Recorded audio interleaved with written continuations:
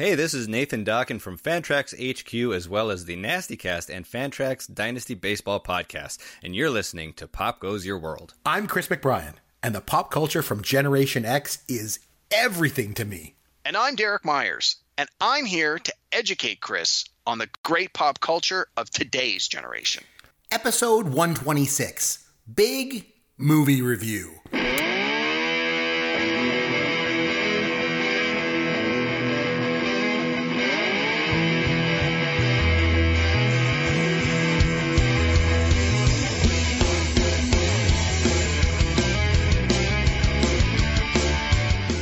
I'm Chris McBrien, along with Derek Myers. You'll find us on Twitter at CMcBrien or at Amaron_DM. And popgoesyourworld.com is our website, and you'll find all our contact information there. Derek Myers, my friend, I need you to keep me informed. What is new in the world of pop culture this week? Well, this has been a relatively slow pop culture week for me. We had the Oscars a few weeks ago, and not a lot of new stuff has come out. We don't have a lot of new TV shows. We don't have a lot of new movies. So we're almost in like a dead zone for pop culture. And with that being said, it's given me an opportunity to dig into the archives and watch shows that maybe I have on my PVR or go through Netflix or old Amazon. Stuff like I like, you mean? Yeah. Well, I mean, it gives you that chance to go, oh, this is something I've been meaning to watch. Or in my case, I have a huge backlog of podcast episodes that I just haven't been able to get to. Real life has been getting in the way. And finally, I've had a chance to get caught up on some of the episodes. So I want to give a shout out to one of the podcasts that I've been listening to. And they've actually contacted us a couple of times. And that's how I found out about them. And they're called Gen X Grown Up. Oh, they're a good show. Yeah, I like their show. It's a very good show. Yeah. If you listen to this show, you should check out Gen X Grown Up. They're really good. It's three guys that are probably closer to your age than my age, Chris, but they're Gen X guys, and they pick topics from their childhood and their past, and sometimes they do like a top 5 list, and sometimes they like do a deep dive into a specific topic. Other times it's just what's new in pop culture and technology and video games that might appeal to a Gen Xer. It's a little all over the map, but it works really well, and I've really enjoyed their podcast. I listen to new episodes. I've been digging back into their archives, and I've been a few episodes behind. And this week I listened to one of their episodes that came out a couple of weeks ago. They did a deep dive on Columbia House Record Club. Do you remember these, Chris? Yes. Like 10 records for a penny. For a penny, yeah. And then you get to buy one a month for the next year. Yes. So again, cool. Not a topic I would have ever sought out, but because these guys did it on their show, I thought, well, it's the next one in the lineup. I'll just listen to it. And my God, it was fantastic.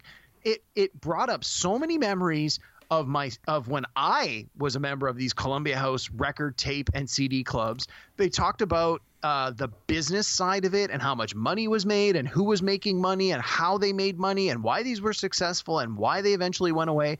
It was a really, really great episode that just delved into this topic that I didn't know I really wanted to learn about. So I would strongly encourage our listeners to check out the Gen X Grown Up podcast, and specifically the Columbia House Record Club episode that dropped a couple of weeks ago. And hopefully you continue to listen to their show. It's a really strong program. I think you're really going to like it. Yeah, no, they do have a good show. And the funny thing is, like, you and I are not only podcasters, but we're also podcast fans. Like, I listen to lots of podcasts all the time. So, I mean, I like podcasts.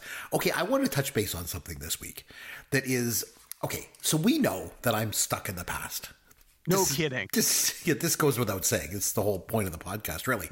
But one of the things that I want to mention right now is about technology.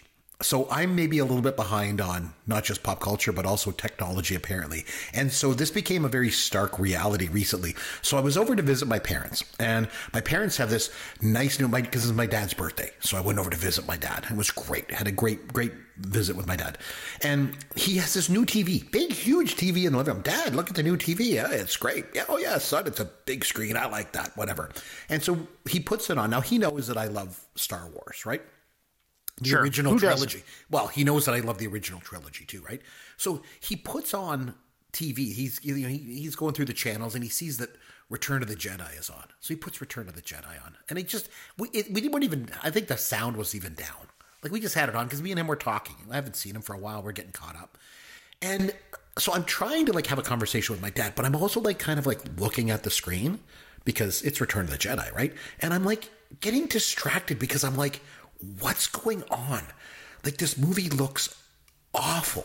Like, and you know, he has a really, really big screen TV. It's probably got to be close to 75 inches. It's huge. And I'm thinking, like, it looks so bad. I'm like, I remember Return of the Jedi just looking so good.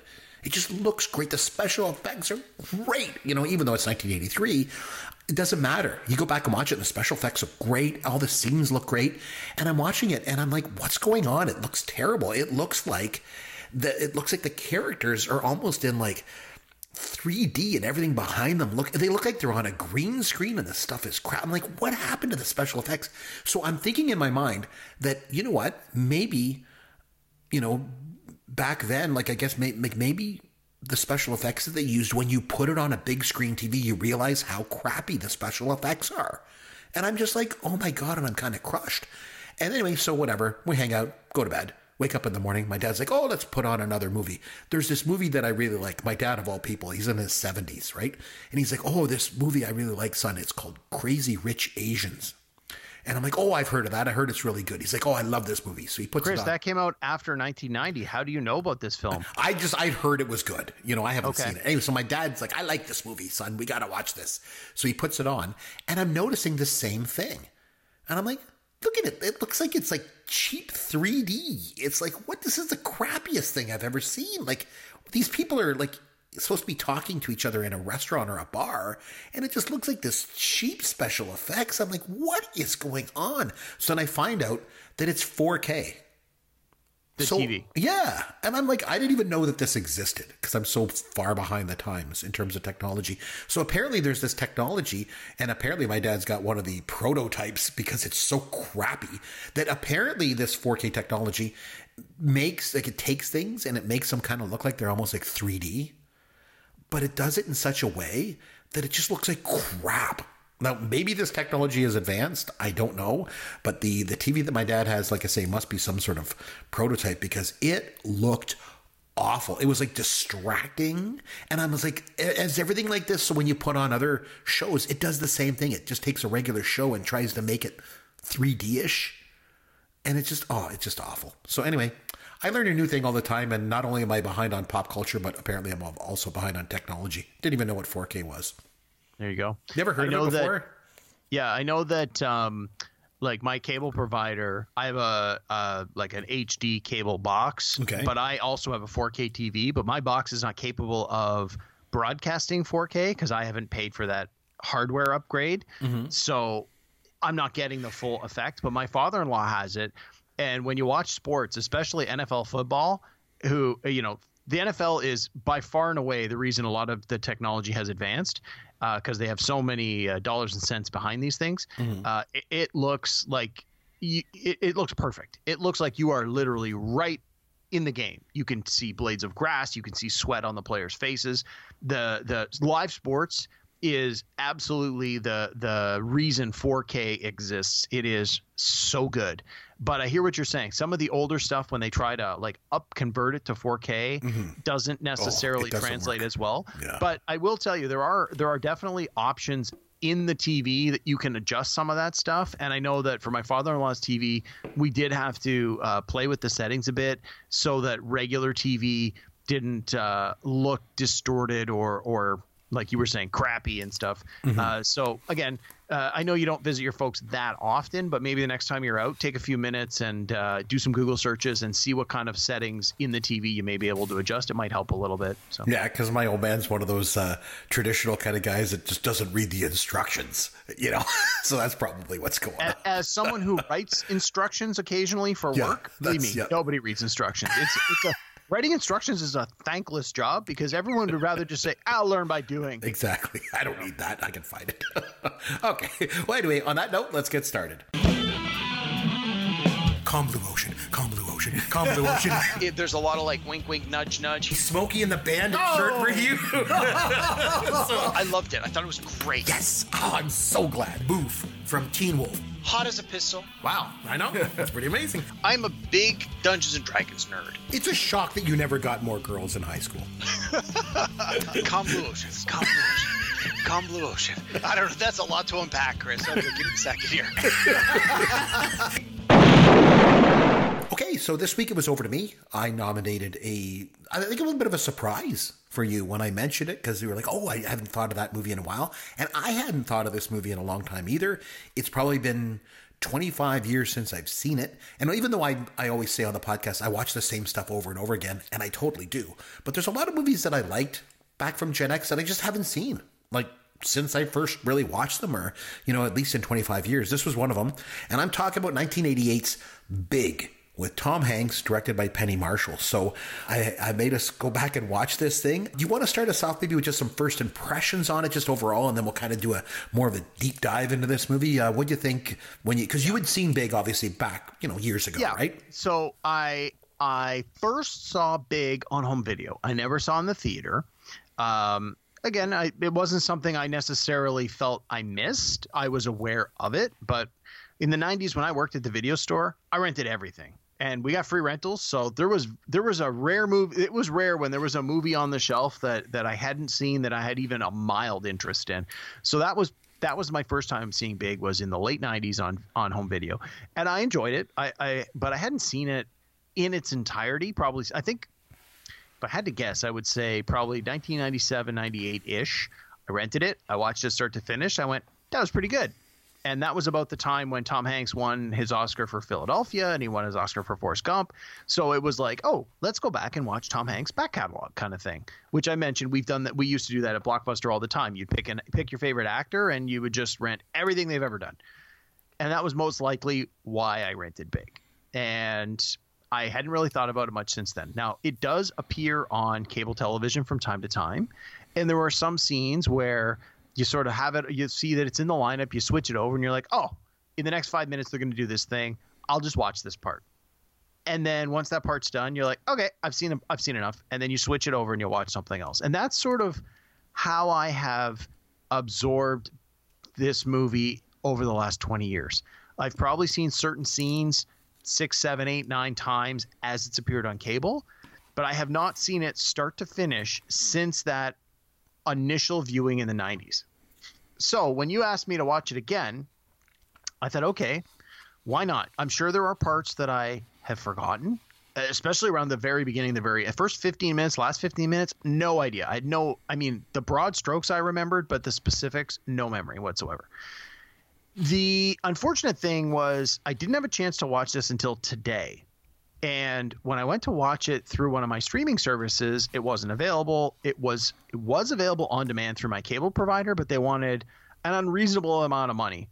So I ended up finding a version online, and I didn't realize until I was about 2/3 of the way through, it was an extended director's cut. And it had an extra 20 to 25 minutes of footage, because there was a few scenes I'm watching going, I really don't remember this scene. And some of them were like, this really feels new in a section of the movie that I feel I've seen a few times before. And so when I went online and it said the running time is like 1 hour and 48 minutes. And then I switched over how much longer is in this movie. And it said this movie runs 2 hours and 11 minutes. I'm like, okay, I've got 20 minutes of extra footage here. What's up with that? So during our discussion tonight, I may reference scenes that you know nothing that about. I've never heard of. Yeah, that'll be interesting. You got to keep me honest on that one. I will, for sure. There were certainly some scenes I felt, oh, this really feels like it's slowing the movie down. And I thought, well, this must be an extra scene that the director felt the same way about and just deleted. And in many cases, when you go back and watch a director's cut, it's a cash grab by the company. They want to make more money, so they release a director's cut. We call it a nerd tax. If it's your favorite movie, you're going to pay the nerd tax. You're going to buy the new version. Lucas is the absolute best at the nerd tax. I think I've paid for Star Wars 7 or 8 times in my life on various formats, in home video, on DVD, on Blu-ray, on Laserdisc, a special edition, extended edition. Lucas is the master of the nerd tax. And I think in this case, what you find with a lot of movies when they release these director cuts is there's a really good reason a lot of these scenes are deleted. They're not necessary. They don't necessarily add value to the movie. In many cases, they slow down the pacing, which for some movies is a real problem. And I think with the extended footage that I saw in Big tonight, a lot of the extra scenes just really felt like it bloated the movie. So I think Penny Marshall, in her infinite wisdom, assuming it was her, decided we've shot all this extra footage that we don't need, and they had originally cut it out. So So again, I watched the movie tonight, and it was almost like watching it again for the first time because I did see all this extra footage, which I kind of regret watching now. The extra footage. The movie itself, I enjoyed. I enjoyed it the first time years ago. I definitely enjoyed it again tonight. But there were certainly some themes and some scenes that were somewhat problematic or that were clearly of the age. And we talk about this every time with old movies. Sometimes we do, yeah. It is what it is. And if you need to remember, if a movie is shot, what year was this one? 88? 88 it came out, yeah. 88. So it was made in 87, 88. It was released in 88. And so things I don't want to say offense, but things I might take issue with based on today's standards were not necessarily the same standards in 88. So it's not that I'm going to give it a pass, but I need to be mindful that it wasn't an issue then, and so you can't hold the creators of the movie accountable for a 1988 decision by today's standards. Now, so one of the things that we've talked about again and again is the smoking. It just blew me away how many characters were smoking. They were smoking in the office. They were smoking inside. And by today's standards, it's like nobody smokes. And when they do, they go outside. And to just smoke at the dinner table, it's like it's unheard of in quote polite society these days. It's a real rarity. So that's one thing to me that always dates a movie is the smoking. So that's certainly. And then there was and I want to get into this later, not right now. The whole idea of the gender roles, especially the role of women in this movie, was by today's standards atrocious in many cases. There was a lot of problems with the way women were treated in this movie. Again, you look at it through the 1988 lens, some of these things, I hesitate to use the word forgivable, but they were of the time. And it's not to say they were right then, but that's the best you could get in those circumstances. And by today's standards, you look at some of the stuff and you're just appalled by how some of the women characters in this movie are treated and some of the decisions that are made and some of the things that are said that it's just, well, that's the way things were and that was okay.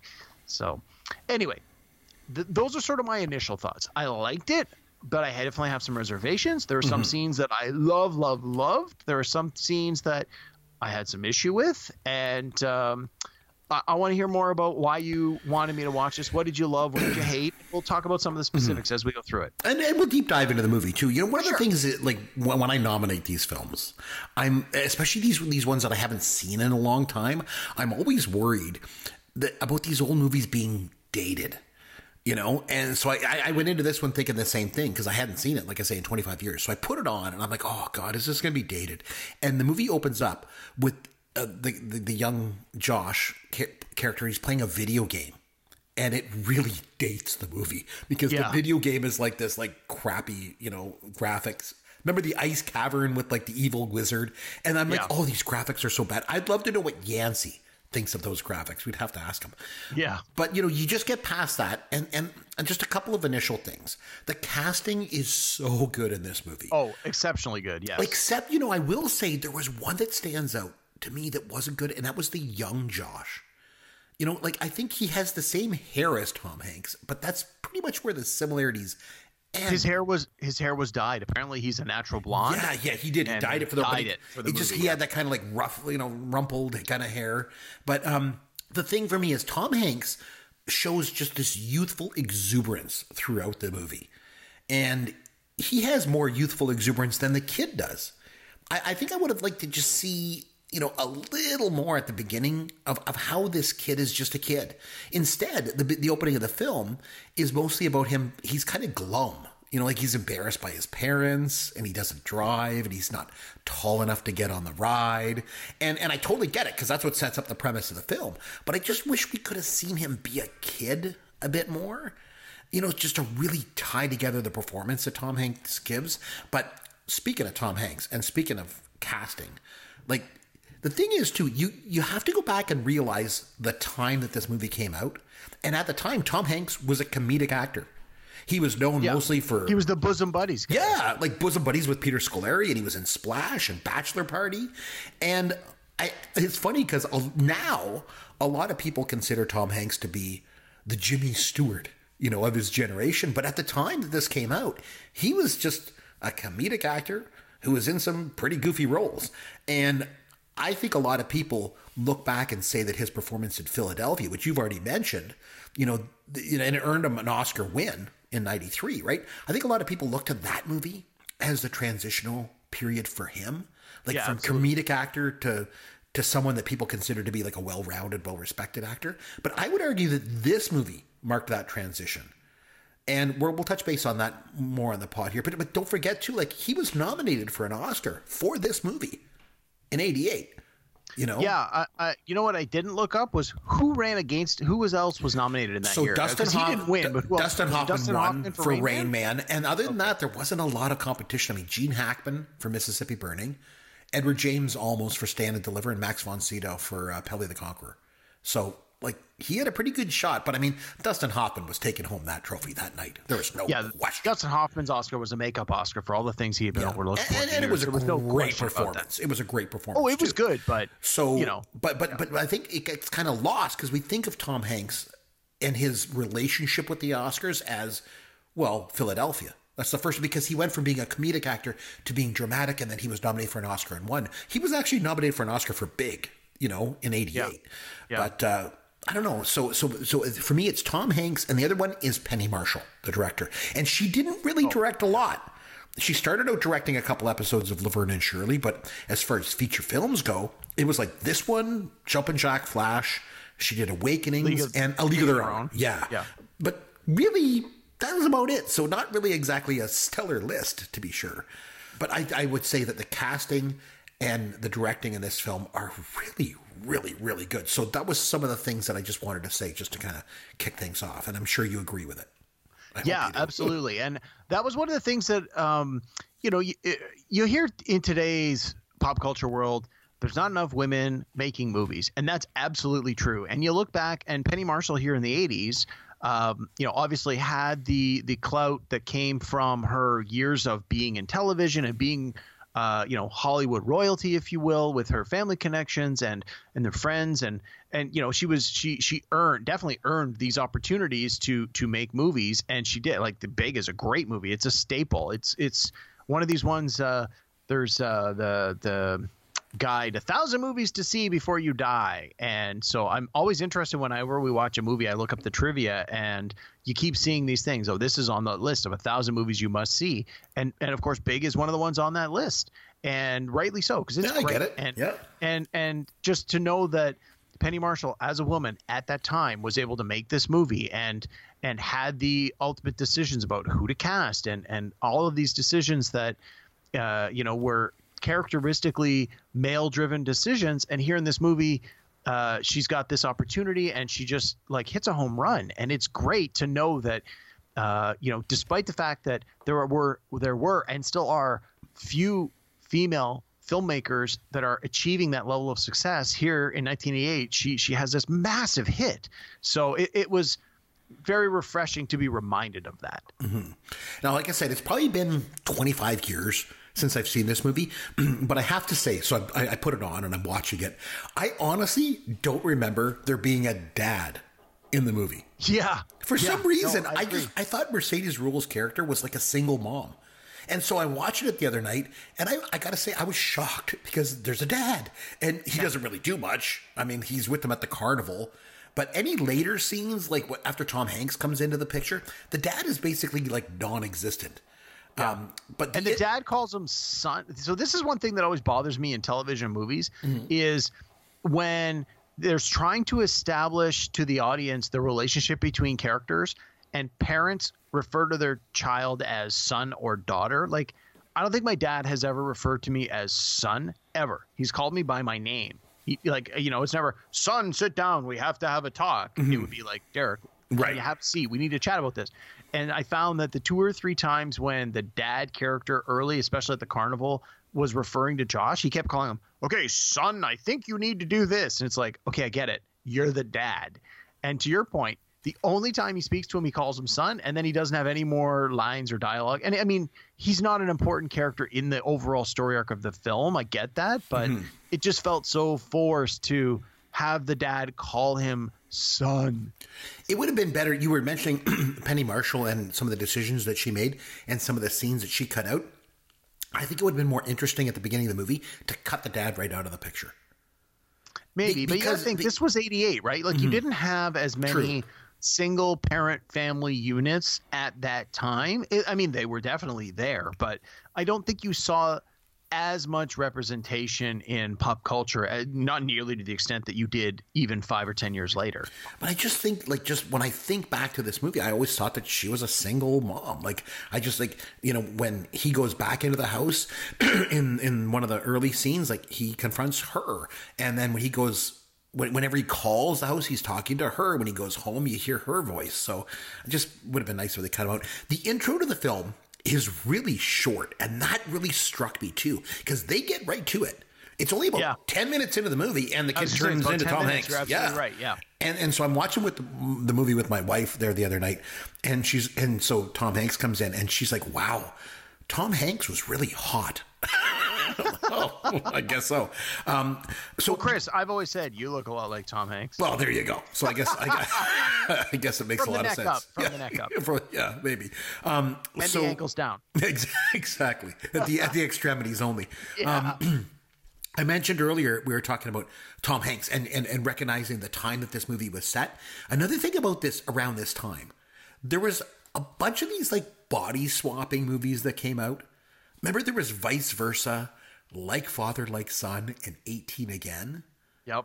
And Chris, it's you're funny. stepping on my trivia, buddy. Oh, sorry, but it's like Hollywood just kind of recycles itself in like in bunches, you know. Oh, absolutely. But the thing was, all these movies kind of came out. But the difference with Big is that there's no other person that swaps the bodies and swaps the roles, right? Like, I mean, like the characters in those other movies, they had to try and almost like pretend not to act their real age. You know, like they're actually somebody else trapped in the body, and as opposed to this, which was just the same person at a different age, right? And so this movie, it's like the opposite, like about a kid that just instantly turns into an adult, but still acts like he's a kid, you know? And probably for me, and we're going to get into this a bit later, hopefully, is the biggest difference for me is that it's all about the differences in the two worldviews between a kid and being an adult that really give this movie its kind of material to work with.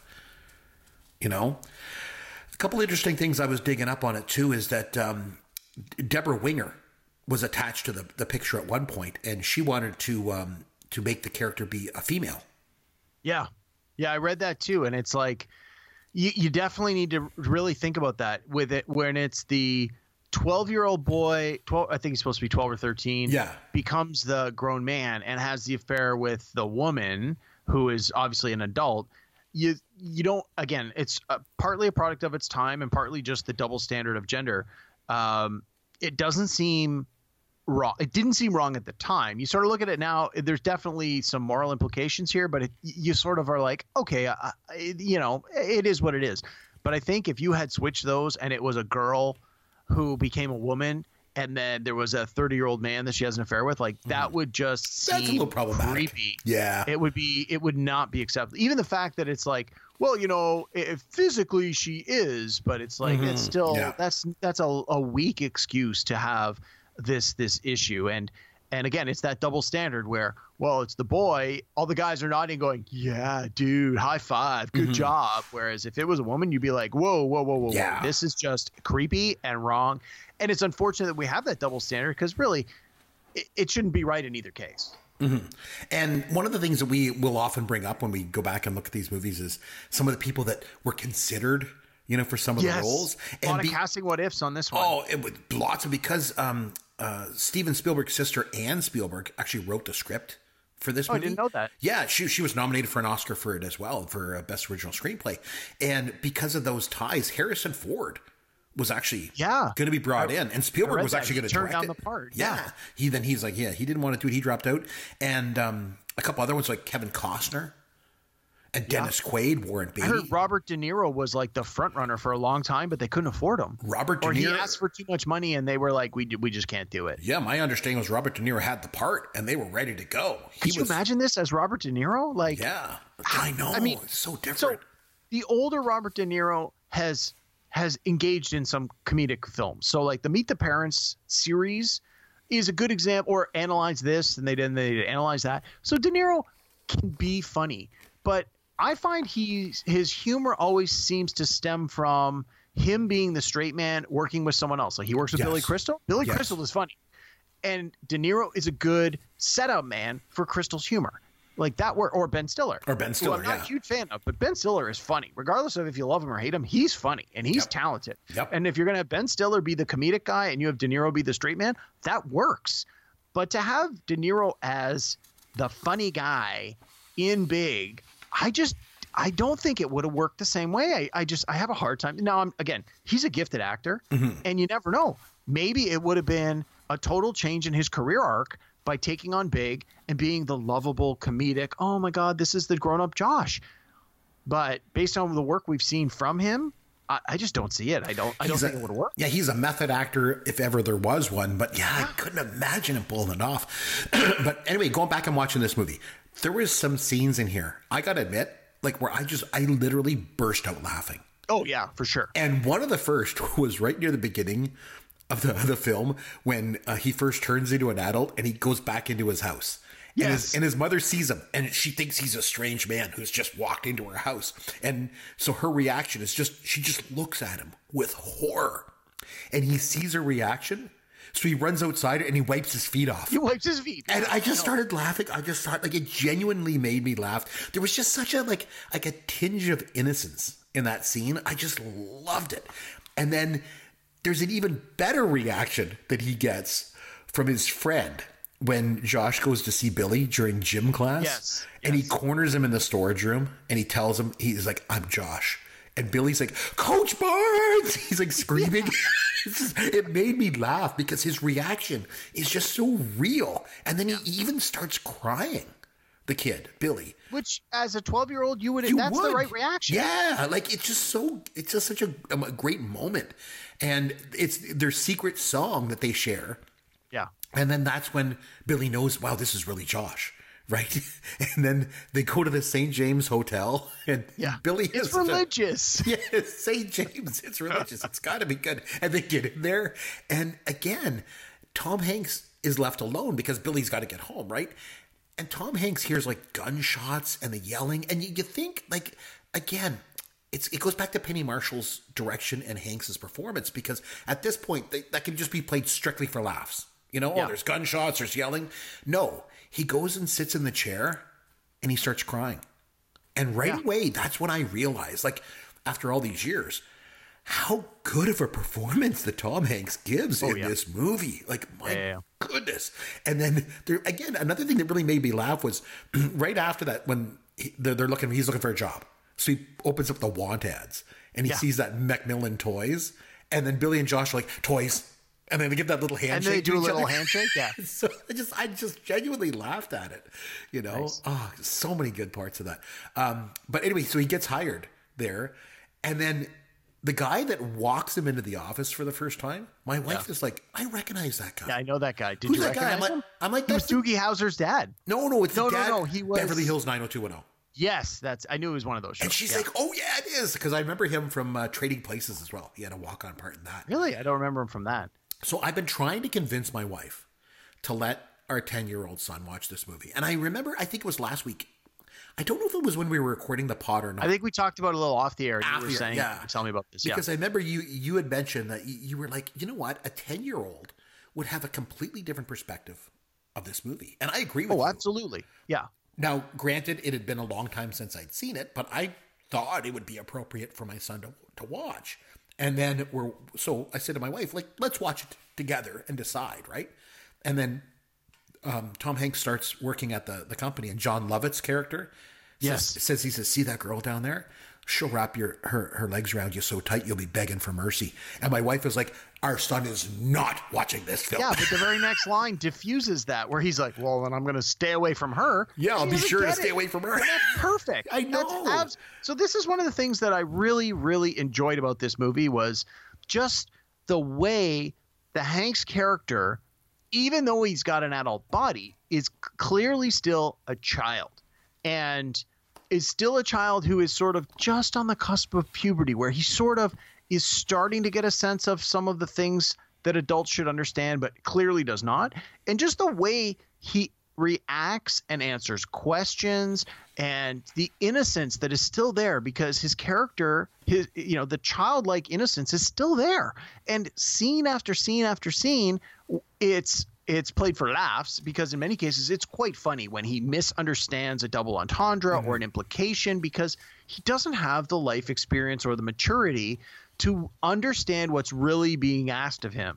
And to me, that's one of the real wins of this movie, is that they continue to hold on to that, even as he starts to embrace this job and embrace this life, and he gets the girlfriend. It's like he's still at heart a child and lacks the experience that someone of that age would have, and it really works. And they don't forget to remind you of that. There's always a scene every few minutes where he just does something where you're like, as an adult, that's inappropriate. But as a child in an adult's body, that would absolutely be the only way you would know how to handle that situation.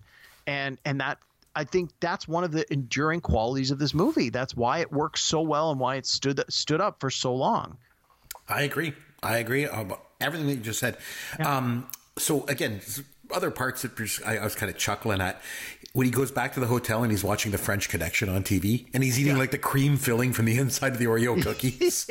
I'm like, this is what I would do if I was a kid and suddenly thrust into being an adult. And then he gets his first paycheck and he's like, $187. And Lovitz is like, yeah, they really screw you around here, don't they? And he goes to the bank. He gets it in like 3 dimes, $100 bill, and 87 ones. Oh, I know. I love that. Again, that is a thing a kid would do who has never had that much money at one time. And then what do? They go on he goes with his buddy. They go on a spending spree. They buy toys. They buy junk food. They get pizza. What else would you do if you were 12 years old and someone dropped $200 in your lap in the mid 80s? Like, what are your options? Well, that's the most sensible option at that age. So that made perfect sense to me. And it really goes back to the script. Like, it's such a well-written script. Absolutely. You know? I mean, it was nominated for an Oscar, like I say, and for good reason. But yeah, it's so good. So one of the things I think you would do if you had, $200 is you go to FAO Schwarz, which is what he does. And that, to me, is where you really see Tom Hanks being a kid. And it's so great. He's riding the zebra and he's playing laser tag. That's my favorite scene of the movie. If I turn on cable, if I turn on Big on cable and I realize that scene hasn't happened yet and it's coming up in the next 10 or 15 minutes, I'm glued. I'm like, okay, I got to watch until there's the iconic piano scene, which is the definitive point of this movie is Robert Loggia and Tom Hanks doing the scene on the piano. Oh my God, what's the name of the song? Oh, it's Heart and Soul. Heart and Soul. Heart and Soul. There you go. The Heart and Soul, and then they do Chopsticks, and like that scene is great. And you read the behind the scenes trivia about like how they had stand-ins ready to do the scene if those guys couldn't do it, and once they saw the stand-ins, they're like, "We're getting this. Like we are not giving." They did it in basically one take. Yeah. Yeah, so and there's a little screw up in there, but I mean that just made the scene all more authentic. Those guys at that age would not be perfect, and they weren't. They were pretty good, but they weren't perfect, and that again speaks to the characters. And yeah, that whole it's got to be more than a 5-minute sequence where they're in the FAO Schwarz and he's playing with the toys, and then the guy he finds him, he's like, "You work for me, don't you?" And he asks him the questions. Yeah, it's like that, and that's of course you can't see this on a marketing report. He's like, "What's a marketing report?" Exactly. So yeah, no, it's by all means. If someone says like, "What's the best scene in that movie?" That whole FAO Schwarz scene ending with the piano, that's the best scene of the movie, hands down, no argument. There's no way you could convince me that that's not the best scene of the movie. And again, it's the script and it's the directing, because you go from that. I agree with you, by the way. You go from that scene, which is probably the best scene in the movie, the most iconic scene when they're playing on the piano and stuff. Sure. And it's so youthful and it's so exuberant. And immediately it flips into the adult world. And it's all about who has the biggest office. It's all about promotions. It's about job titles. And that's where this movie, for me, really comes through with a powerful message. And it's not just like another forgettable body swapping movie like 18 Again or vice versa, like we said before. Yeah. And the thing is, adulthood as a whole, it's full of disappointments. You know, like all the things that you thought that were going to be really magical or really empowering as a kid turn out to be kind of mundane and somewhat soul-sucking as an adult, you know? And like, Chris, you're adulting wrong, man. Come on. well, when you're a kid, there's always something you look forward to. Sure. You know, as an adult, I think a lot of times people just wonder, like, is this it? Like, is this all there is? When you're a kid and you don't know what's coming next, that's good. That's a good thing. When you're an adult and you don't know what's coming next, it's bad. Yeah. You know, like for the most part, for most of us, you know, like as a kid, you live day to day. You don't have a care in the world. Well, and know? I think we've said before many times on this podcast, the phrase coined by Yancey where nostalgia is a powerful drug. And this is it. It's that nostalgia for a time a simpler time when you were younger and you didn't have the responsibilities. You didn't know what was ahead of you. And that's the things where now as a 40-plus-year-old man and I go to the store and go, oh, my God, there's a Snake Eyes action figure from G.I. Joe. I must buy it. It's like, well, I don't need it as a 40-year-old man to go and play with it, but it reminds me of a time when I was a child and I had it. And I think that this movie definitely tries to encapsulate that idea of, you know, what is great about being a kid, and when you're an adult, how do you hold on to that to keep that youthful exuberance? And again, I think the movie does a really good job of that. Even though towards the end, Tom Hanks's character is bogged down with workload, and he has to, you know, sacrifice time with his friends because he realizes he has responsibility. And I think that's part of the message that eventually everybody has to grow up. Right. But it nails it. It does it in a way that's not too overbearing and doesn't take the movie right off the rails. But at the same time, you have that infectious, childlike innocence almost rubbing off on the other characters that are close to him, where, you know, the more time that they spend with Tom Hanks' character as a grown-up, the more the grown-ups start to loosen up and remind themselves that it's okay to have fun. And from time to time, you need to look through the eyes of your childhood self to get a different perspective. And I think, again, that's part of what works so well about this movie is it's not just the Tom Hanks character that goes through this story arc. It's all the supporting characters. I agree. And I think we'll loop back to this a bit. But the other thing I would just want to mention is when you're a kid, you know, you kind of think that being an adult is like going to give you like the power and the ability to do whatever you want, you know, and that's just not the case. Because as an adult, you have responsibilities. You got people that are counting on you to come through for them.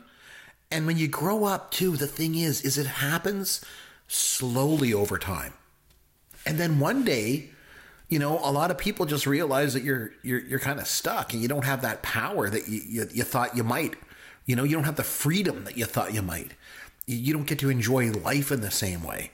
And there's no Zoltar machine to magically save you. You know what I mean? But it's a process. This movie is actually pretty deep when you think about it. It is to me anyway. Yeah. It's not just a comedy, sure. You know? So I want to take a second to talk about the character, specifically about Billy and Josh and their dynamic. Sure. So let me ask you this. If it had been Billy who made the wish to get big and Josh who was still the kid, based on what we saw of these characters in this movie, do you think the movie would have worked? No, it wouldn't, because the whole point is that Billy's character is much more savvy. Yes, yeah, much more savvy, more mature. Yes, a little less innocence, and you do see a very small snippet of Billy's home life where his mother. Again, this might have been one of the deleted scenes where the mom was like chewing out the family for I do all these things and nobody does anything for me. That was cut out. That wasn't in the version I've ever seen. So, and that was a scene that I didn't remember seeing before. But in the scene, Billy is like serving the dinner and clearing the table, and it's this large family with a lot of kids, and the mom is like chewing out the family that I do all this work and I come home and I guess she probably was a stay-at-home mom given those days, but she's complaining that she does all the work, yet Billy is also taking on some of that responsibility and getting no acknowledgement for it. But the idea there is that he's mature beyond his years. He's already feeling the pressures of responsibility because he comes from this large family where it seemed like he was the oldest kid. And I think that was an interesting dynamic to play off of Tom Hanks' character, who was the oldest of two kids, with the second kid being a baby who's just come along. So you figure most of his life he's been the only child. He's had both parents at his disposal all the time. It doesn't seem like he's ever wanted for a thing. His family it seems to be financially quite comfortable. And the fact that he's the one who becomes the adult, it's a very eye-opening experience because he's got to do things that he's never had to do before. He's got to consider options he's never had to consider before, whereas his friend, it has a little bit more sort of streetwise about him. He understands that, there's like when they're trying to find the Zoltar machine, it's like the friend is like, hey, we can go to the Department of whatever and ask the questions. Yeah. And there's a bureaucracy and there's rules. And if we follow the rules, we'll get the answers we want. And, it's when they're looking for a place to live, it's like he suggests the hotel and he gives them direction. He gives them direction. And he says, he goes, you have to go in the city and lay low. Yeah. And it's like he's got this friend who, although I think he says at one point, he goes, I'm 2 months older than you or something. So it's clear that it's 3 months. Yeah. Same grade. They're neighbors. They're best friends. Yet despite all of these similarities, the friend is clearly more mature and more educated in the ways of the world, if you will. And initially, Josh needs this direction. Like he says, how am I supposed to do this without my parents? Because it's clear that he's never had to rely on himself before. And through the course of the movie, he obviously starts to learn, and eventually he turns the best friend away as he starts to live his own life. And that's an important turning point for the character where you realize he's starting to let go of that childlike innocence as he starts to mature and understand and take on responsibilities. He gets a girlfriend and he gets a promotion at work. But ultimately at the end, he realizes I'm still a 12-year-old kid and I miss my mom and I want to go back to my old life. And when presented with the option to go back, he does. And I think you need that conclusion because I don't think it would have worked if he had stayed as an adult. And even the girlfriend at one point says something like, well, when blah, blah, blah. And then she's like, no, of course you wouldn't know that if you're only 12. Right. So. And I agree with everything you said. And you, not only do you need Billy's sort of savviness, there to kind of guide Josh in the early part, but you need Josh's innocence or none of these scenes work. Yeah, like the whole scenes with him and Susan, when Susan comes back to his apartment, none of that would have worked if it would have been Billy's character. Right. You needed that innocence there. Yeah, absolutely. Yeah, he offers her a soda out of the vending machine. Then they go on the trampoline, and then she's like, they quote sleep over, but they're on bunk beds, so they're clearly not sleeping in the same bed. And it's that. Well, if you're 12 years old, this is your understanding of the world. Like you don't know about sex. You don't know that when she says, "Can I stay over?" she really means more than just sleep in a different bed than you. Right. Yeah. And speaking of that innocence too, it goes right into that scene where they were at work and they had the party and he's wearing the white tux. And the great tuxedo. I loved it. I think most people would say that the white tux is their favorite part of the party scene or the most memorable anyway. But for me, I like when he's eating. Two things. Yeah. First, he eats the mini corn. Yeah. And which apparently was completely ad-libbed, not in the script. Totally looks like it was something he improvised. But the best for me is when he eats the caviar. And his reaction. My God. He's like, why would anyone eat this? Like, you just think this reaction he has. But again, it all comes down to his innocence because she comes on to him at the party. And he's a kid. He doesn't get it. But she does, yes. But John Hurd, his character gets it. And you just know John Hurd's going to kill him, right? Yeah. And then they get in the car, him and Susan, and they put their heads out of the limo and they're playing Hot in the City by Billy Idol. By Billy Idol, yes. And you can see she is an adult. She's stuffy, and she's like the serious adult. And she's forgotten about the simple joys in life, Yeah. And he's playing, again, I think this scene in the version I saw was extended where he's playing with the automatic locks. And then he's playing with the phone in the car. And he's not paying attention to her at all. Yep. He did all that stuff. Yep. He's in wonder of all of these gadgets in this fancy limousine because he's never been in a limo before. And as a 12-year-old, you want to press the button and flip the switch and open the sunroof and step out and yell and scream and again, she doesn't even understand why he would want to do this. Yeah, he offers the fries to the driver. You guys, you want some fries? There's some extra. And she's like, I'm really vulnerable right here. Like she's totally coming on to him, right? Yeah. But so they go to his apartment, and then it's even funny because she's like, "Do you live alone?" And he's like, "Yeah, I do." And she automatically assumes it's because like he went through some breakup. Yeah. And I love her reaction. Says, like, recently, doesn't he say something like, I've lived alone recently or something? Yeah, he implies that, to your point. an adult who isn't unfamiliar with the context of the story of the movie would take that as I've just recently got out of a relationship. Right. But we as the audience know this means up until recently he lived at home with his mom and dad because he's a kid. And I love her reaction. She walks in, sees this apartment with all these toys in it, and she's like, "You live here?" Live here? And he's like, "Pretty great, isn't it? Or pretty fancy?" Or he has some retort that is totally innocent. I know. But totally inappropriate for the kind of question she's asking. And talk about innocent. She says, so am I going to stay here? And he's like, "You mean sleep over?" And she's like, "Sure." He's okay, sure. But I get to be on top. Yeah. And he's referring to the bunk beds. Like, of it's course. so funny. Like, and all she wants is a drink. And then, she keeps saying, like, let's get some wine or let's get a drink. And again, it's lost on him because he doesn't understand that would be appropriate for that social setting with two adults in that situation. And he's like, "You want to try the trampoline?" And she's like, "You got some wine?" He's like, "Just try it." And then she's like, she bounces once. She's like, "Okay, where's that drink?" like it's so funny. And it's so funny though, because it turns out that it's not a drink that lets down her inhibitions. It's jumping on a trampoline that does it. Yeah. You know? And then sharing in that innocence. Yeah. It's such a great scene. And when it's time for bed, he goes up on the top bunk and she realizes nothing's going to happen here. Yeah. And he comes out in full pajamas. GoBot pajamas. Yeah. GoBot pajamas. Yeah. Yep, you're right. She's wearing the football sweater with, you assume, nothing under it. I mean, obviously, given the movie, you're never going to see that. And she has that whole thing like covers off, covers on, covers off. Like she's sort of like, how do I present myself in a way that is appropriate given this circumstance? And in the end, it doesn't matter. He's not looking at her. He's looking at the top bunk. And then, of course, John Hurd's character, he's got to win, right? Yeah. So he tries to humiliate Josh at the squash game because being an adult is all about competition, right? Yeah, of course. Well, I mean, so is being a kid to a certain extent, but on different levels. The whole scene in there where Josh won't give him the ball and he's like holding it away, like it genuinely made me laugh. Yeah. I don't know, maybe just the whole physicality of Hanks in the moment, but it was a funny scene. And it was just a real clash of the different worlds, and then she's like, "Well, he punched you because, he's scared of you." And and he's like, "I don't get it." And the adult world is very complicated for a kid to understand, right? Yeah. Yeah. So I want to take a second to talk about the Elizabeth Perkins character of Susan. Oh, for sure. So this is one of the things, the more I watched the movie, the more I was frustrated with how this aged. So, I mean, she is initially presented as a woman in a position of power in this company that seems to be predominantly men, especially at the high levels.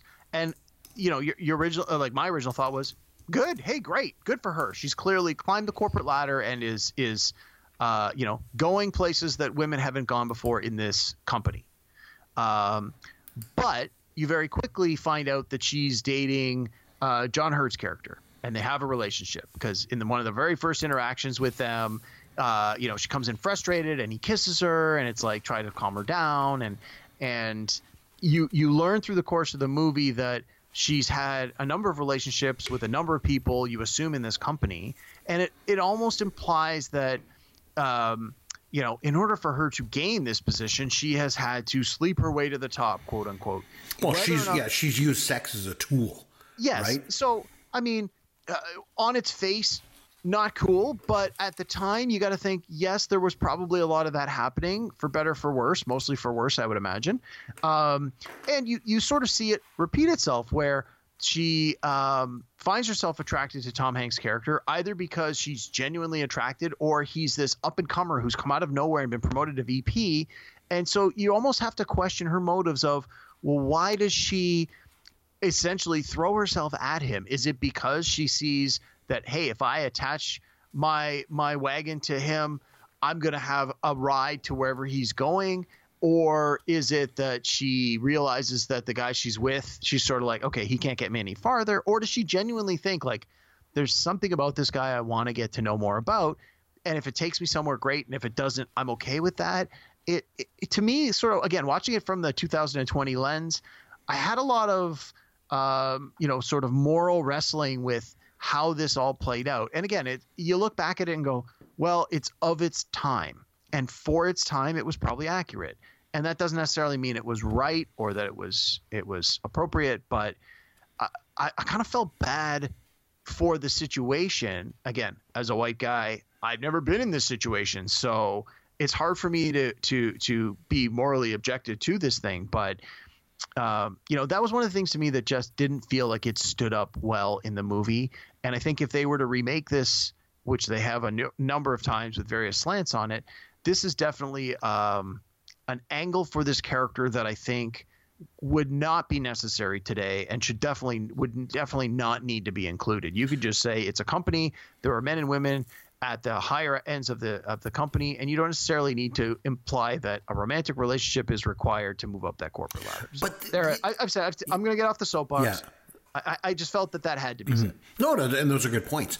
I think that his relationship with her is really integral to the movie because I agree. Because the thing is, he sees her like she's nice. He doesn't see her as any less than an equal. If anything, he looks up to her because clearly when they eventually start to work together, he has to rely on her expertise and her experience to do the job that's been asked of him. So from that point of view, I think he treats her appropriately, even by today's standards. And to a lesser extent, the boss, played by Robert Loggia, he doesn't seem to really give her any advantage or disadvantage for being a woman. But the other male characters certainly, make comments and do very specific things that lead you to believe that it's like these guys don't see her as an equal, even though she has the same title as them. You're right. The adults in this film see her differently than Josh does. Josh, like I said, sees her like he even says, he goes, "I think you're nice." Nobody else sees her that way. I mean, even herself, she sees herself differently. Well, she cares about power, status, and ambition, right? All things that mean nothing to a kid. And the kid just sees her for who she is. She's a nice person with probably a kid just trapped inside of her somewhere. Well, yeah, and I think, like you said, the relationship is important to the movie because as Josh starts to understand the world of the adult and the responsibilities that come with that, at the same time, she's starting to let go of that inhibition and embrace more of the childlike nature that she's probably suppressed in order to be a successful corporate person. So from that point of view, the parallels, the reciprocating parallels where, you have the maturity growth of one and the expansion of the immaturity in the other, both for positive effect, I think is necessary to have that parallel. There's a great exchange between John Hurd's character and her right near the end of the movie when he says, "What's so special about Baskin?" And she says, "He's a grown-up."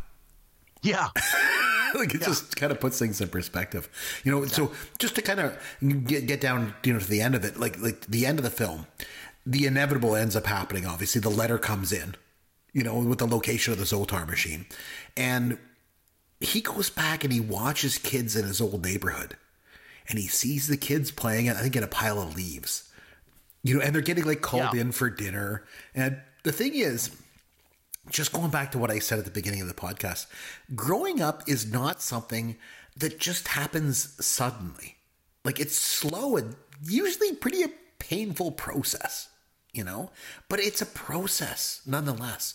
And he seems to realize at this moment that the only way to really grow up, really grow into a mature and responsible adult, is that you have to experience everything along the way as a kid, and then as a teenager, and finally as an adult. And you just can't go from playing tag one day right to having a job and dealing with things like sexuality. So he realizes he has to go back. And he made me realize, again, just how good of a performance that Tom Hanks gives. And again, Penny Marshall's direction, because this all takes place in a span of about 10 seconds of screen time. And it just involves Tom Hanks reflecting while he's watching kids play. And the whole thing is just reinforced for me when Susan, Elizabeth Perkins' character, comes in and she finds him and she invites him to come back. And he's like, "No, you got to come with me." And she's like, "I can't." I think her line was "I've already done it once and that's enough." Yeah. It's not to say she regrets it. She doesn't. And none of us do. It's just that you have to experience everything in order to grow up. It can be painful, but once you've done it, you've done it and you move on, right? It's like that age-old reflection that human beings make on their mortality, So for me, it's like going back and watching this movie 25 years later as a grown man, as an adult. It was easy for me to see just how good this movie is and how it works on so many levels that I never saw it work on before. Yeah. So let me ask you this, Chris. Now that you've had a chance to rewatch it, are you going to let your 10-year-old son watch it? My wife. Well, let me rephrase that question. Is your wife going to let your 10-year-old son watch it? No, she's not, because not only was there the scene where John Lovitz made the comment that I mentioned earlier, then there's the scene when he's alone with Elizabeth Perkins and she takes her shirt off and you see her bra and he touches her breast. That's out. And then, of course, there's Billy's character comes in and drops the F-bomb. So she's like, yeah, this isn't going to happen. I have a question for you. Sure. When you were 12, would you have wanted to take the wish and be big like this character did? No, I don't think so. Again, easy for me to say now, but no, I don't think so. I mean, I grew up in a family with, the typical mom and dad worked. Mom was a stay-at-home mom. I never wanted for anything. My parents were fairly well off. I grew up in a very fairly well-to-do home. So there wasn't really any wanting for me. I was never in a hurry to grow up because I never felt that being an adult would give me something I lacked as a child that I felt I needed at that time. Let me ask you this then. If you were given the chance like Elizabeth Perkins' character was, would you go back to being 12 years old and do it all over again? In a second. No hesitation. I absolutely would. You would? You'd go back and do it over again? For sure. Because she wouldn't. I think a lot of people would. I think, so this sort of opens up the whole what if kind of scenarios. Yeah. It's, would I have the knowledge and experience and life skills and retention of everything that I've done, and just my body would revert to a 12-year-old and I'd have to go through it all again? Because if so, absolutely. Now, if I would go back into my own 12-year-old self and not realize what I know, and it would just be like you have a chance to do it over, then probably not, because I wouldn't do anything differently because I wouldn't have any reason to do anything differently. And I think that's the difference. I guess if I could go back to being 12 again and watching like Happy Days and Alice and WKRP in Cincinnati, I'd do it in a second. I'd do it every day of my life. What would you do to stop the creation of Phantom Menace, Attack of the Clones, and Revenge of the Sith? Because I know how much you dislike those. If you went back early enough that you could potentially stop those from happening or change them to be better, what would you do? I would do everything in my power to make those never be made. Do you think this movie holds up? We always ask this question, but aside from some of the criticisms I already mentioned about the gender roles, I do think it holds up. It is definitely a product of its time, but not in a bad way. Like Revenge of the Nerds doesn't hold up. It is definitely a product of its time, but there is so much inappropriateness in that. This one, I feel it's a good movie. It's a good/great movie, great performances, great script, great directing, and such a positive message that comes out of this movie overall that it definitely holds up. I think that there are certainly some areas that if you were to remake it today, you might want to make some adjustments, just especially when it comes to the gender roles. But I think given the amount of time that's passed, that's a given. You would have to. I don't think you could ever remake this with the girl being the grown-up that has an affair with a grown man. I think that would just be way creepy and inappropriate. Right. But no, I do. I think it holds up, and I think that younger people watching this for the very first time are going to enjoy it. They're not going to necessarily – I mean, the video game, as you mentioned, there are some things that are clearly dated. Right. But I think those things are not pivotal to the message and the heart of the movie. I think that the things that are of the 80s can be overlooked in order to forgive the overall positive outcome of this movie. So, yeah, I do think it holds up. Yeah, I know I'm a little bit biased because I'm the Gen X movie-loving guy, but I think the passage of time has not diminished this film in any way. And I think as far as sort of fish out of water stories go, this is one of the very best. Yeah, agreed. It doesn't fall into any of the traps that a lesser film could have fallen into. Like, it doesn't get overly jokey. It doesn't suffer from like a really weak ending. It doesn't lay on the schmaltz. Like, it's not overly sentimental, I think it just handles the material with a really deft hand. Again, big nod to both Hanks's and Marshall's talents at work here. So that's absolutely. I think if this movie got remade today in the wrong hands, I think you would see a lot more jokes about a young kid becoming an adult, and you'd have a lot more like jokes about their genitalia and things of that nature that are like the easy laughs that really would take away from the heart of the story.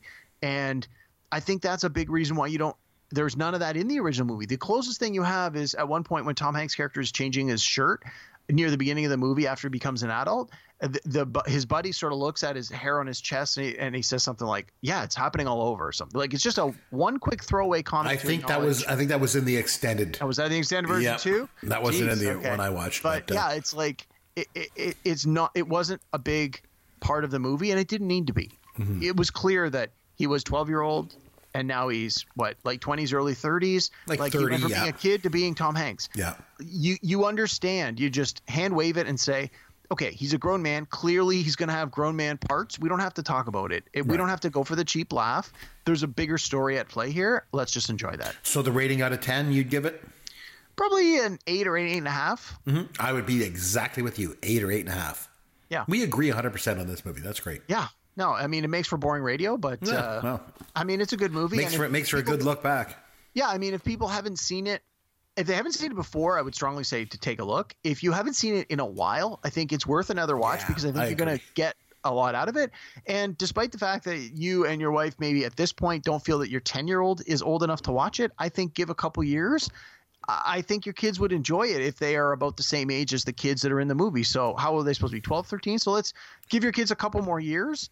And I think that watching this movie, they're gonna enjoy it a lot. They're gonna get a lot out of it. And like we said at the outset, I think a kid watching this movie for the first time at age 12 or 13 is going to see this movie differently than you and I watching this movie for the first time as 20, 30-year-olds.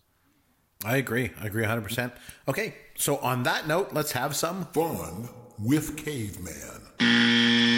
Okay, so it's over to you this week, which means I'm going to be on the reciprocating end of the trivia. So I think maybe that might call for me to actually have a drink for this. So what have you got lined up, my friend? All right. So as you mentioned earlier in the movie, there have been a number of, we'll call them body swapping films, and in most cases they are comedies. And right. in the hold on, I need to open a beverage for this. There you go. Okay. And in the mid 80s, there were a lot of them. Mm-hmm. So I've gone through and pulled a list of, I think there's 11 or 12 on my list that fall into this category. Again, most comedies, but not all. And in some cases, the idea was so popular, they have made and remade some of these ones over and over again. And so I'm going to ask you some questions. I'm going to ask you to identify the body swap. I'll call them body swapping. In some cases, it's going to be like this one, where it's a kid becomes a grown-up, or a grown-up becomes a kid, or the man becomes the girl, and the girl becomes the man, or whatever it might be. That is the common thread of these questions. All of these movies have some sort of character swapping element to the story, and we'll go from there. And I think some of them you might know, and maybe you're going to blank on the title. Other ones, because they're a little newer, you may just have never heard of. But we'll see. We'll see where we go from here. We'll see how you do. So you ready to? You ready for this? Okay. The first two I think are sort of lob balls, because I think we talked about both of these in the course of our discussion. So. The first one, in this 1996 film, one of the actors who was originally considered for the lead role in Big plays a 10-year-old boy who has the body of a 40-year-old man due to a genetic disorder. Name the movie. And that was 96? 96. So you probably haven't seen it, but I'm hoping the little Big wink, wink hint might help. I don't know. The answer is Jack. And the actor was Robin Williams, who, believe it or not, was one of the people considered to play Josh in Big. Oh, wow. Yep. All right. This one, I need two movies in the answer, and I'm going to read you the question. So, in 1987, Dudley Moore and Kirk Cameron are father and son who swap bodies. Not to be outdone, the concept is recycled 1 year later in 1988, when Judge Reinhold and Fred Savage are the father and son duo to swap bodies. Yes. I want you to name both movies and specify which one is which. So Like Father, Like Son is Dudley Moore's movie. And Vice Versa was Judge Reinhold's movie. You're correct. You're correct on both. Nicely done. Yes. Okay, here we go. Okay, now some of these I know are a little newer. You may not know them, but I'm going to throw them at you anyway. I'll do my best. Okay, this one's from 2002. In this body swapping comedy, Saturday Night Live alumnus Rob Schneider switches bodies with the exceptionally attractive Rachel McAdams. Name the movie. I've never seen it, but I'm pretty sure it's called The Hot Chick. Yes, it is. It is called The Hot So Chick. stupid. Oh, Yeah, I haven't seen it, but the trailer looked dumb. Rob Schneider sucks. All right. This one, okay, I got some comments about this after I ask you the question. So, okay, in this 1991 comedy, a sexist womanizer is killed by one of his former lovers and then reincarnated as a woman played by Ellen Barkin. Her former friend, Jimmy Smits, takes advantage of her, and the two have a baby together. Name the 1991 film. I have no idea. Okay, it's called The Switch. And Never heard of it. so I remember seeing it on video years and years ago, and the whole idea is that the male character that Ellen Barkin was before she became a woman and Jimmy Smits are like these two really sleazy womanizers who like hit on women and lie to women and then take them home and have sex with them. And so when he comes back as Ellen Barkin, Jimmy Smits can't see past the fact that this attractive woman was once his friend who was a dude. He just doesn't believe it. And of course, he takes advantage of her. He gets her drunk. He brings her home. He has sex with her. And she's like, dude, like, what the hell? And he's like, oh, yeah, you totally wanted it. It's like, it is so inappropriate. And then she ends up having this baby, which is a big part of the story. And yeah, does not hold up by any stretch of the imagination. So anyway, on to something a little more light and humorous. Okay, 2004. In this 2004 film, a 13-year-old girl makes a wish on her birthday and wakes up the next day as her older self, played by Jennifer Garner. Oh, Jennifer Garner's movie. Oh, I still saw pines this. for her boyfriend, who is now played by Mark Ruffalo. Mark Ruffalo. I don't watch a lot of new movies, but I remember watching that. It was 13 going on 30. I really liked that movie a lot. Jennifer Garner was so great in that movie. And they have the whole Thriller dance sequence. Which, Oh, so good. yeah. It was one of these fun ones. Yeah. Okay. Similar theme, genders changed. In this 2009 film, Matthew Perry from Friends has a chance to help his kids as they struggle through high school when he transforms into his younger self, played by Zac Efron. Name the movie. I have no idea. It's called 17 Again. And if you believe that it's Matthew like 18 Perry again. ever had the body of Zac Efron, you are on the same drugs that Matthew Perry was on in the 90s. Jeez. Just a ripoff of 18 again, right? Oh, totally. Yeah. Okay. This one, I'm kind of hoping you get this one because we may have to watch this movie at some point in the not too distant future. This 1999 film, which was nominated for 3 Academy Awards, including Best Director and Best Screenplay, stars John Cusack and Cameron Diaz, and as they are able to enter the body of a 2-time Oscar-nominated actor who is whose name is a part of the title of the film. I've seen this movie actually, and it was actually one of the most bizarre films I've ever seen, but it was also quite interesting. It was Being John Malkovich. Yes, I remember that movie. Yeah, it was strange. I remember seeing it in the theater with my wife. All right. In this, I remember like all the offices and stuff they worked in were like really small and like narrow, and they had to like crouch down. Yeah, they were on the 7.5th floor. Crazy, yeah. Yeah. Okay, here's an easy one. And I mean, like, if you get this wrong, you got to hand in your pop culture license. Okay. In this 1988 comedy, George Burns gets to inhabit the body of his grandson, played by Charlie Schlatter. Well, that was 18 again. Yeah, which you just mentioned. Yeah. So I'm like, this is an easy one. Okay. I got 2 more to go here, sure. Both of which I think you're going to get. These are both questions which require 2 movie answers. In the 2003 version of this body-swapping comedy, it's Jamie Lee Curtis and Lindsay Lohan who trade places. Okay. But in the 1976 original, it's Barbara Harris and Jodie Foster who swap bodies. Yeah. Got it. Same name for both movies. What is it? It was the Jodie Foster one that got me. It's Freaky Friday. Yes. So yeah, Freaky Friday from 2003 and Freaky Friday from 1976. I've seen the 1976 version. I liked it a lot. I have not seen the 2003 version. I'm with you. I have not seen the 2003 one either. All right. And here's another one.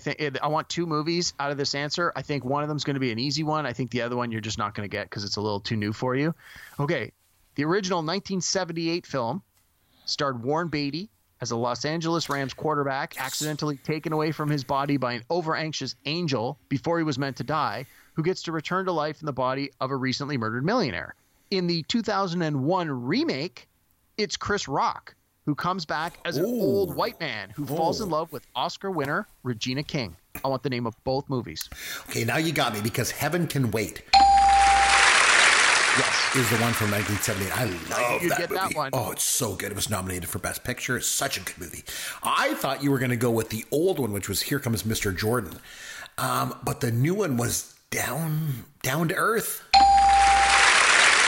It was Down to Yes! Earth. Oh, you got it. Yes! I got it. Good job. Yay! Good job. I'm sure you were not going to get that one. So. I thought you were going to go with the old one. It was like Here Comes Mr. Jordan from like the 30s. Like, I've actually never seen Heaven Can Wait. I'm not a big fan of so movie, and good. this one, 78, is a little before my time. I have seen the Chris Rock one. It was okay. I mean, I like Chris Rock. I like Regina King. So they had my money. And I'm pretty sure I saw this one in the theater, actually. It was just... The Chris Rock one, I think I caught part of it on TV once, and it's okay. But Heaven Can Wait, I think you would be actually shocked at how good it is. It's so good.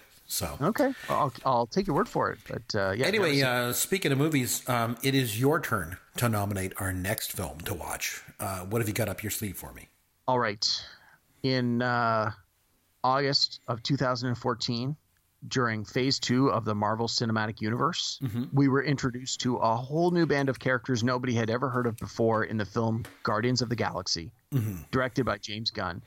Guardians of the Galaxy stars Chris Pratt, Zoe Saldana, Bradley Cooper, Dave Bautista, the voice of Vin Diesel, Michael Rooker, John C. Reilly, Glenn Close, Benicio del Toro. It has a huge cast. And yet it's a property that when it came out, people are going, who the hell are the Guardians of the Galaxy? Never heard of it. Even comic fans were like, never heard of them. And this movie became a fast fan favorite. And they've made one sequel so far, and the Guardians of the Galaxy Volume 2. The third part, Guardians of the Galaxy Volume 3, is, I believe, in production right now. And of all the Marvel movies, this one is definitely in my, I would say, top 5, maybe even top 3. I really, really like this one. I know you have already seen Iron Man. We made you watch that one a little while back. Yes, that was the very it was beginning good. of the Marvel Cinematic Universe. And that was before they had any aspirations for where could this franchise as a movie crossover franchise go. So it was a pretty good standalone movie.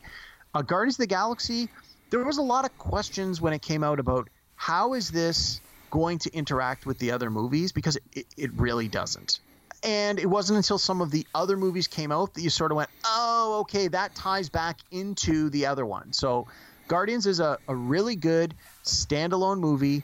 It does a really good job of taking characters very few people were familiar with and turning them into main staple superheroes. But the movie is very tongue-in-cheek in that it realizes and totally understands that the audience has no idea who any of these characters are.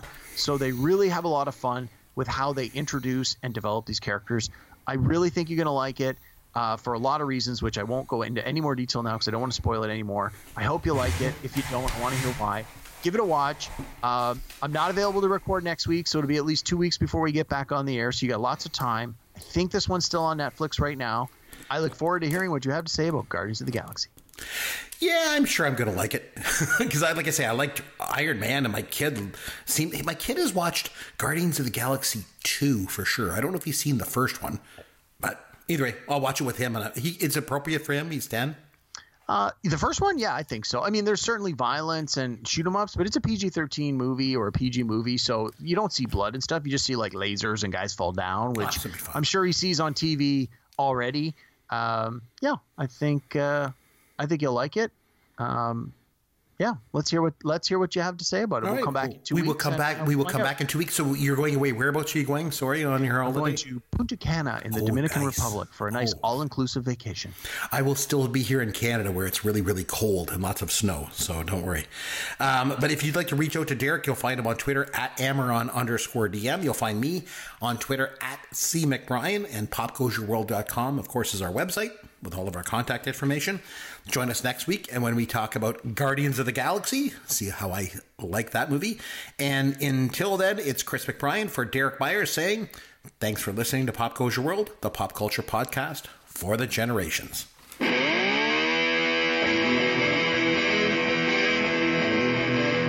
Thanks for listening to Pop Goes Your World. You can contact Chris and Derek at popgoesyourworld.com. Please take a minute and review the podcast on iTunes or wherever you download and listen to the show.